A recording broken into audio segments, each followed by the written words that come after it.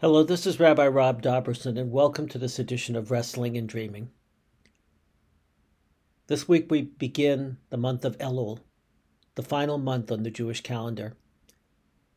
The month dedicated to repentance, to preparation for the High Holy Days.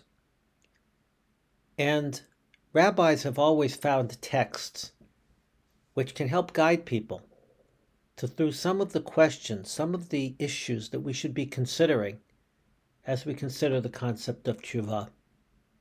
And very often those texts find their way into High Holy Day sermons because, of course, the process of tshuva reaches its culmination during the days of Rosh Hashanah and the days leading up to Yom Kippur. Several years ago, I gave a sermon on Rosh Hashanah which analyzed a particular text which I found extraordinarily meaningful. And over the next few episodes of the podcast, I'd like to share with you parts of that sermon based upon this sacred text. Now, I'm going to put the word sacred in quotation marks because it's not a traditional text. In fact, it's a joke. Let me tell you the background before you hear the joke. My father and other members of our family were great joke tellers. They told great stories.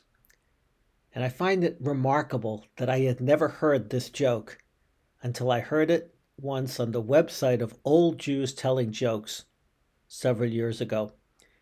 You can find it on YouTube. I'm going to play you the YouTube recording of it because I could not possibly do justice to this joke and do it as well as the person telling the joke, whose name is Malcolm Bush. You can find it on YouTube, but I want you to listen to it and realize that after I heard it, I was convulsed in laughter for about 10 minutes, and then I decided it would be analyzed as part of my High Holy Day sermons to the congregation. And it remains one of my favorite sermons that I ever gave.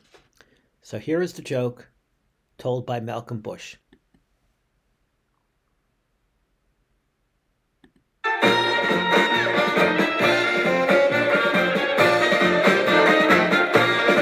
Dr. Dropkin is a very world-famous specialist in a highly specialized field of cardiology. He had gotten his undergraduate degree, his medical degree, and his PhD in his hometown. He was then practicing as a research doctor at the highest level in New York. He wrote a significant paper, and he's invited to deliver the paper at a meeting, which by coincidence is his very hometown. He's called to the dais. This room is full of men and women, the men wearing tuxedos, the women properly attired for such an august event. Dr. Dropkin approaches the dais, puts his papers on the lectern as he's about to give the talk, and suddenly the papers just all slide to the floor. He bends over to pick them up.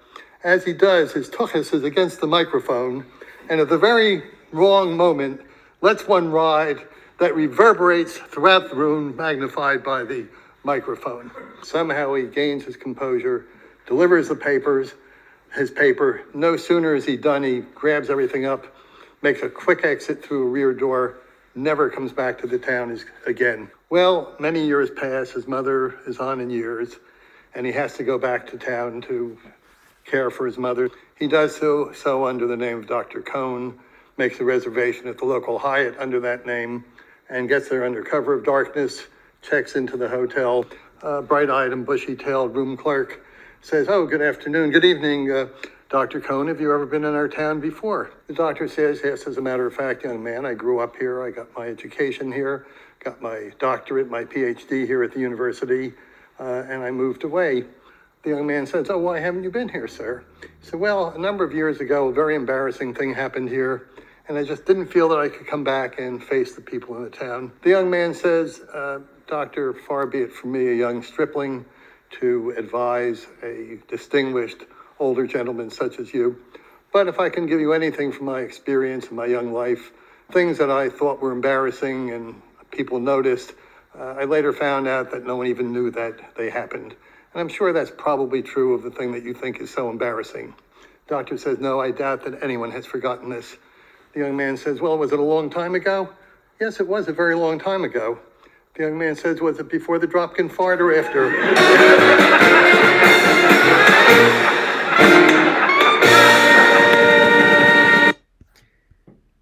Well, I hope you found that as funny as I do, still so many years later.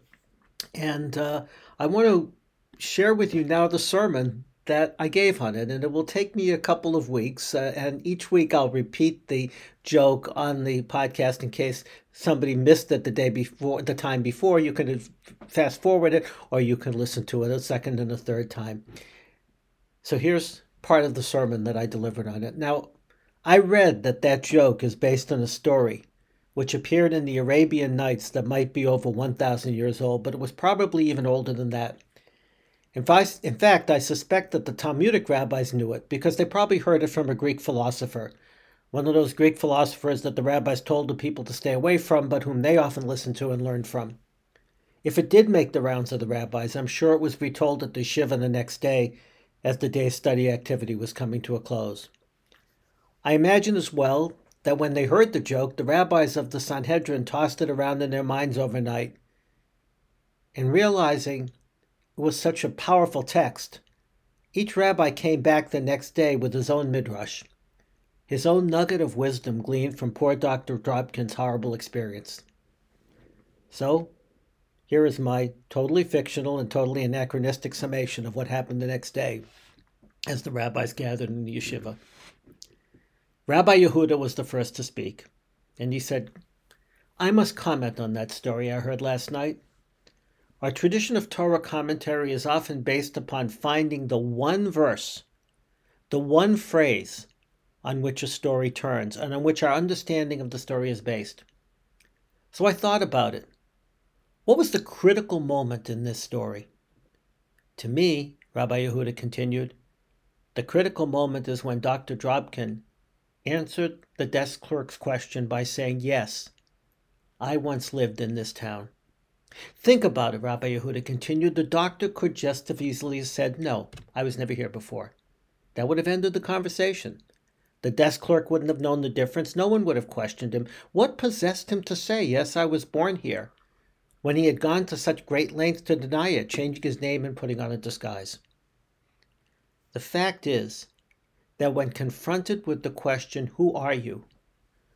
The good doctor could not lie about himself. And in doing so, he opened himself up to a possibility that he would end this charade once and for all, admit who he really was, and confront whatever consequences there were. We can lie about many things in our lives. We can put on many disguises during the course of our lives.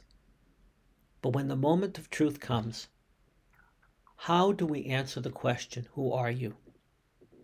Do we continue to deny who or what we are? Do we continue to escape the truth? Or do we open ourselves up to reality? Tshuva, repentance, means facing the truth about ourselves and beginning the conversation with ourselves, with God, and with others about who we really are and what we really want to be.